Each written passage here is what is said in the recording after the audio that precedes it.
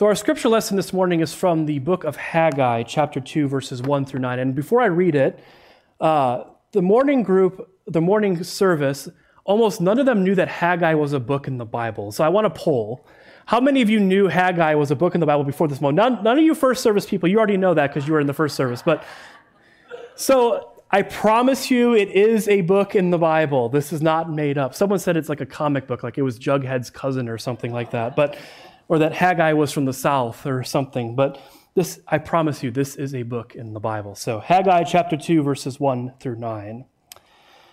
In the second year of King Darius, in the 7th month, on the 21st day of the month, the word of the Lord came by prophet Haggai, saying, "Speak now to Zerubbabel, son of Shealtiel, governor of Judah, and Joshua, son of Jehozadak, the high priest, and to the remnant of the people, and say, who is left among you that saw this house in its former glory?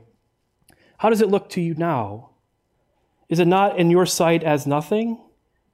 Yet now take courage, O Zerubbabel, says the Lord. Take courage, O Joshua, son of Jehozadak, the high priest. Take courage, all of you people of the land.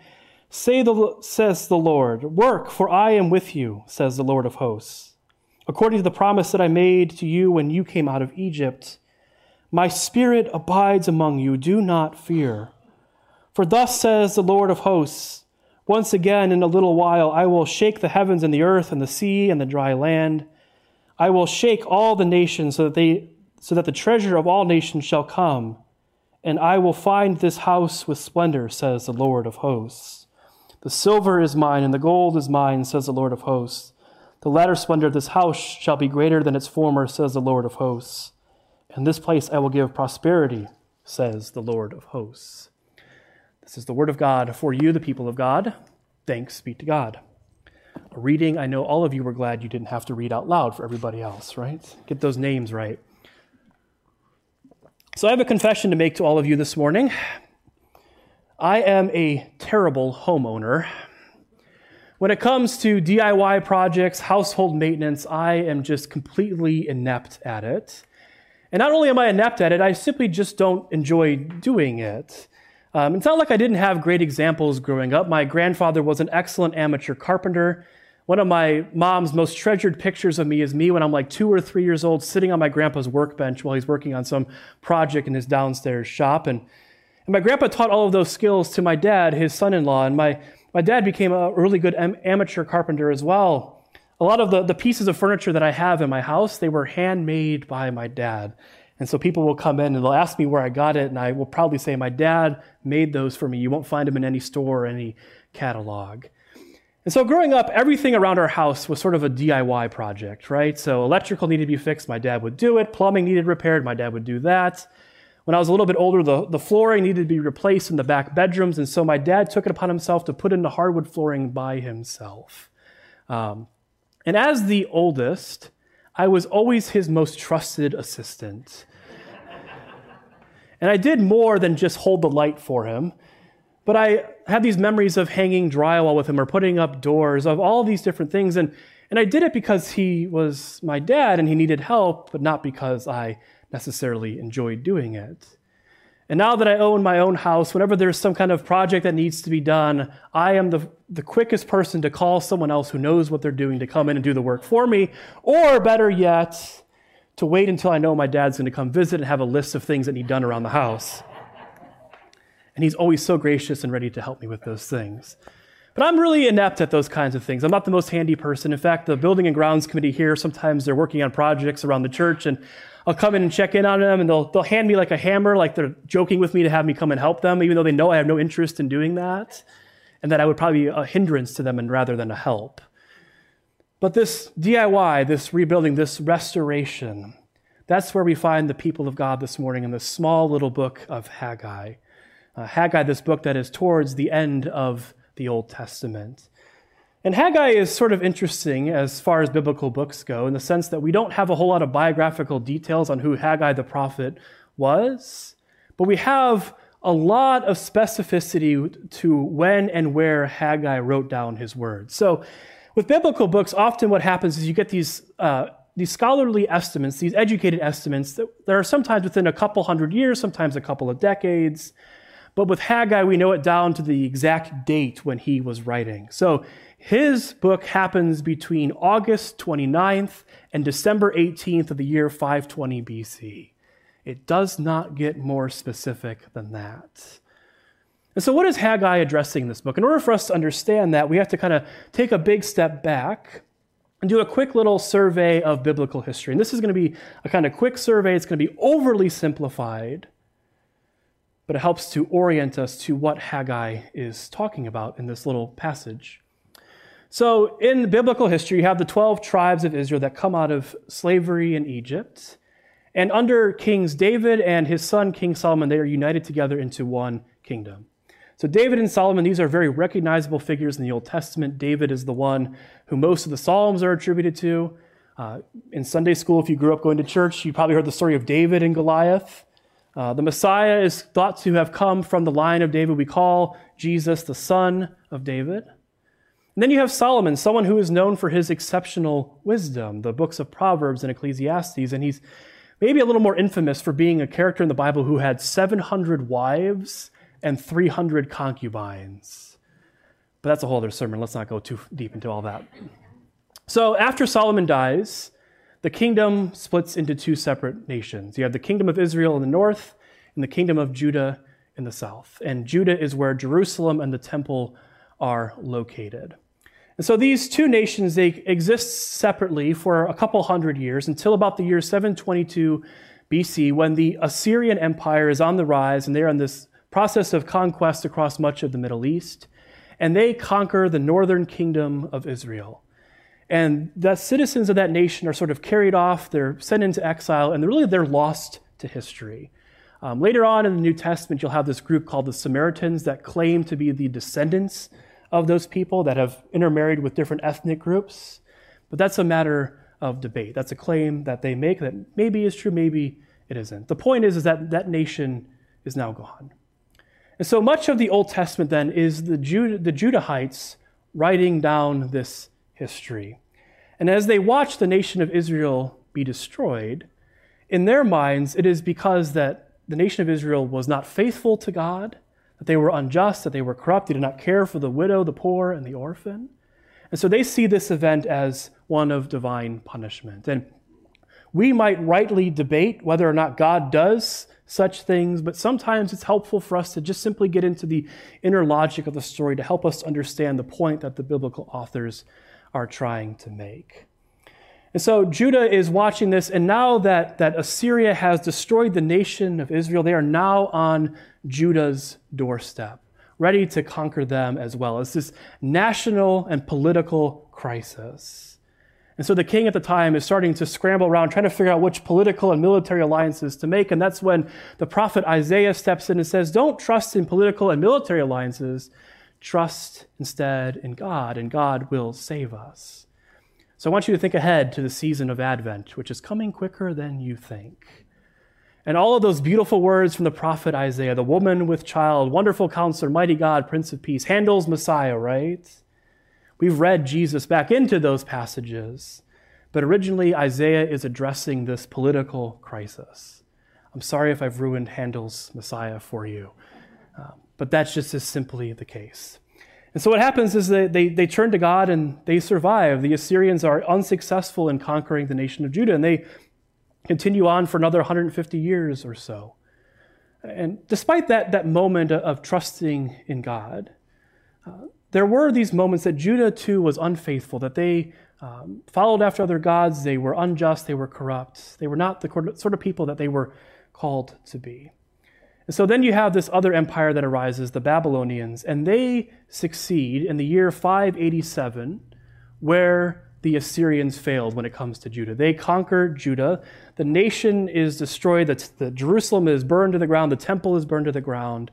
And many of those people are carried off into exile in Babylon. And I say many of those people because not all of them were. You have some that flee into Egypt, and you have some that become known as the people of the land. That was referenced in our reading, that they lived there in what was formerly Judah. But it's the scholars, it's the scribes, it's kind of the elite that are carried off into exile in Babylon. This event, the Babylonian exile, is like the central event in the Old Testament. It is sort of the hinge on which the entire Old Testament swings. It is the glue that holds the whole narrative together. This moment of a national crisis, it produces these theological questions, these questions of identity. I imagine that year in 587 functioned a lot for them like the date September 11th, 2001 functions for us. This date where everything changes, where we begin to wonder what happened and where do we go from here. And those are the questions that the Judahites carried off into exile. They begin to ask those kinds of things. How did we get here? So you have these whole books in the Old Testament, 1st and 2nd Kings, the history of the nations of Israel and Judah, and they are written from the perspective of trying to answer that question. How did we get here? And you have books like 1st and 2nd Chronicles, a retelling of that history, but from a different angle. A question of, with everything that has happened, are we still God's people? The answer that the author of 1st and 2nd Chronicles gives is that despite everything, despite the exile, we are still God's people. Within the prophets, you get these new images of God that begin to emerge. Not God as one who is punishing the nation, but a God who is carried off into exile with them, a God who experiences that suffering just as they do. And the prophets begin to orient the people towards hope. They say to them that the exile is not the end of the story, but you will one day return back home, back to the land that God gave to you. And so they are filled with this sense of longing, this desire to return back home, and it sustains them for the almost 50 years they find themselves in exile. Until the year 539, when you have this quick succession of empires in the ancient Middle East. You have the Persians now who arise, and their policy is one of the nations that they conquer living in their own land but not being exiled. And so the Emperor Cyrus sends the exiles back home in the year 539. That moment they had all been longing for, that return back home. They had been dreaming and thinking about what that must have looked like. And they get home, and I think they maybe imagined that life would return back to normal just as it had been 50 years before. And yet what they find is a world that is dramatically different. Jerusalem is burned to the ground. The temple is laying in ruins. And so what they find in front of themselves is a rebuilding project. Rebuilding not just the physical structures of their towns and their communities and places of worship, but a rebuilding of life together, of what it meant to be the people of God living in the land. This rebuilding project. And there is some sense that the people had begun to rebuild the temple at this point. But now, 20 years on, when we come to the prophet Haggai, it seems as if all rebuilding efforts have stopped. And the people have kind of been absorbed with their own individual concerns, rebuilding their own houses, these magnificent places to live. And in the minds of prophets like Haggai, that's the exact thing that kind of led them into the exile in the first place. The neglecting of the rebuilding of the temple was a huge issue for people like Haggai. And so the book of Haggai then is all about inspiring, admonishing the people to get busy rebuilding the temple, rebuilding the place where God is worshiped and served. And that is what Haggai does in chapter 1 of his little prophetic book. He admonishes the people to get busy. And he must have been really inspiring because these two men, Joshua and Zerubbabel, a name I know that you all wish you could have read for everybody else, right? Joshua and Zerubbabel take charge of this whole rebuilding project. They say, we'll lead the way.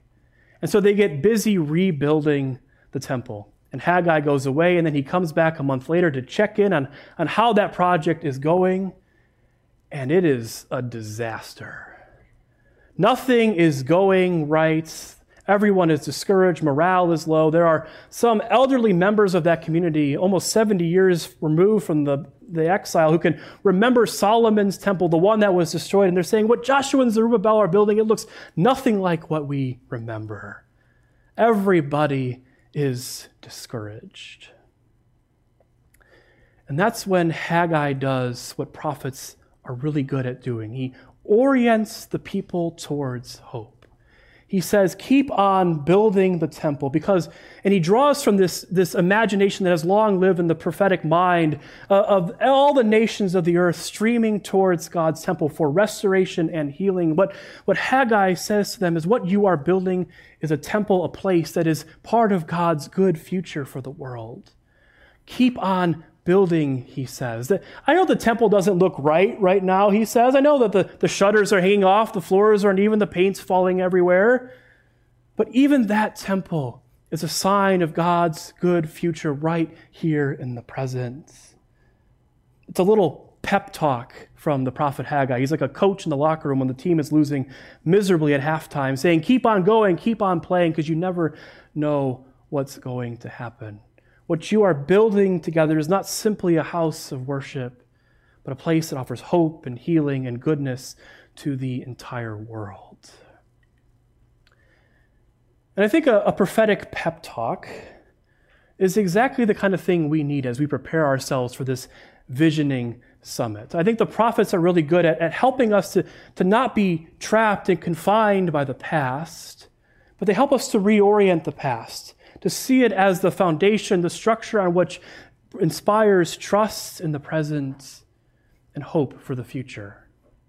They're always reorienting us towards hope, towards a sense of possibility. And I think that Haggai speaks to us in this moment as we are emerging from our own crisis that all of us have lived with the last 2.5 to 3 years. The COVID-19 pandemic, I think, has felt in a lot of ways like a sort of exile. Certainly that was true in the earliest and scariest days of the pandemic, where we were all confining ourselves to our houses, trying to only make trips when necessary. But I think it's also been an exile in the sense that we have been longing and waiting for that return back to normal. How many of you have said this phrase over the course of the pandemic? I can't wait till we get back to normal. Oh, come on, more than you have said that. Yeah. I know I have said it countless times. And I think we were longing for that return back to normal because life as we knew it, regular routines and patterns were just sort of interrupted without any kind of preparation. And maybe at first we kind of welcomed that change, that some of us got to stop and to slow down for the first time maybe in years. But pretty quickly, we found ourselves back in that longing for a return back to normal, a return back to life before March of 2020. And even as a congregation, we have dealt with that interruption to our regular worship and community life. I wasn't here in March of 2020, but I dealt with some of the same realities that all pastors dealt with, the cancellation of in-person worship right before Easter and the scrambling to figure out how to make online worship accessible to everybody. I remember in those days, I was watching these YouTube videos about how to live stream, and they were always run by like these 12 to 15-year-olds in their bedroom at their mom's house, teaching me how to live stream services. We moved everything onto Zoom, right? We became really efficient at using Zoom. And I think the only phrase that we've used more than I can't wait till we return to normal is your microphone is on mute.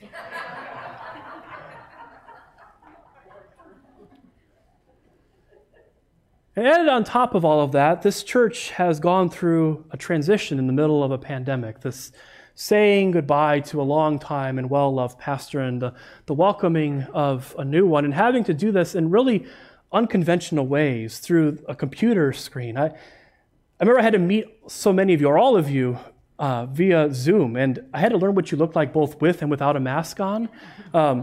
There were times where I didn't recognize a few of you that I'd met on Zoom because I didn't know just what the top of your head looked like.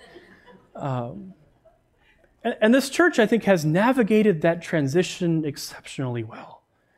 It has gone way smoother than I think than any of us could have imagined. It's a testament to this congregation, the preparation, the intentionality that was put in.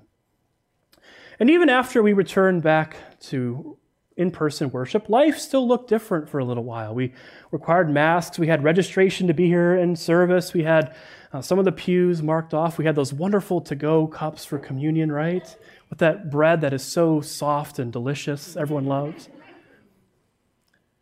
And my point in saying all of this is not for us to relive the darkest and scariest days of the pandemic. It's not to bring the mood down in the room.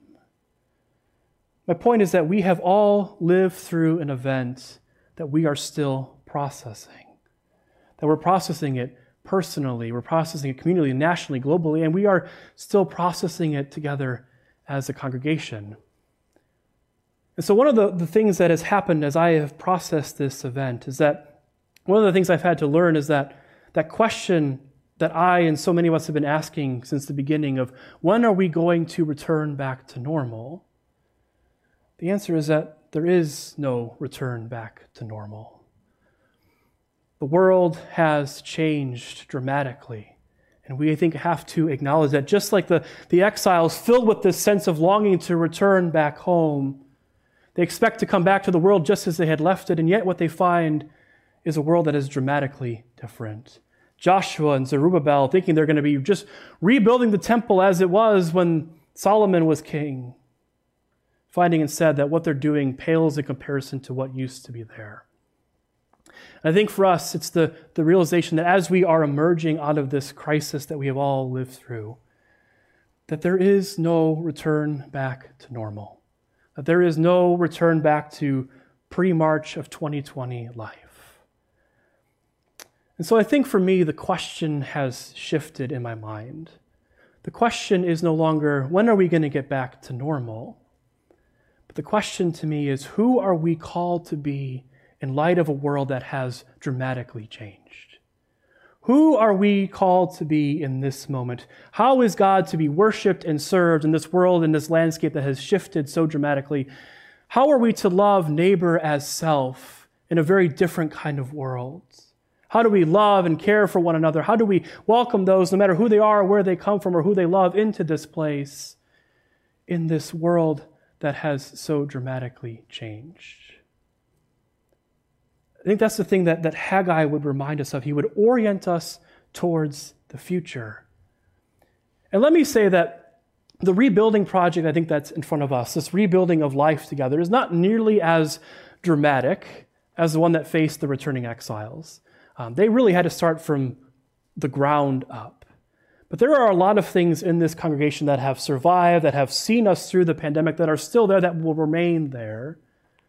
But the question in my mind and on my heart is, what new things are waiting to emerge? And whatever those things that are waiting to emerge are always built on the foundation of God's past faithfulness to us. That whatever we construct will be built on that foundation of who Greenfield has always been, a place of progressive and open faith, a place where we are loved and cared for, a place that is very concerned about the well-being of our neighbors, about those who are called the least of these, our sisters and brothers.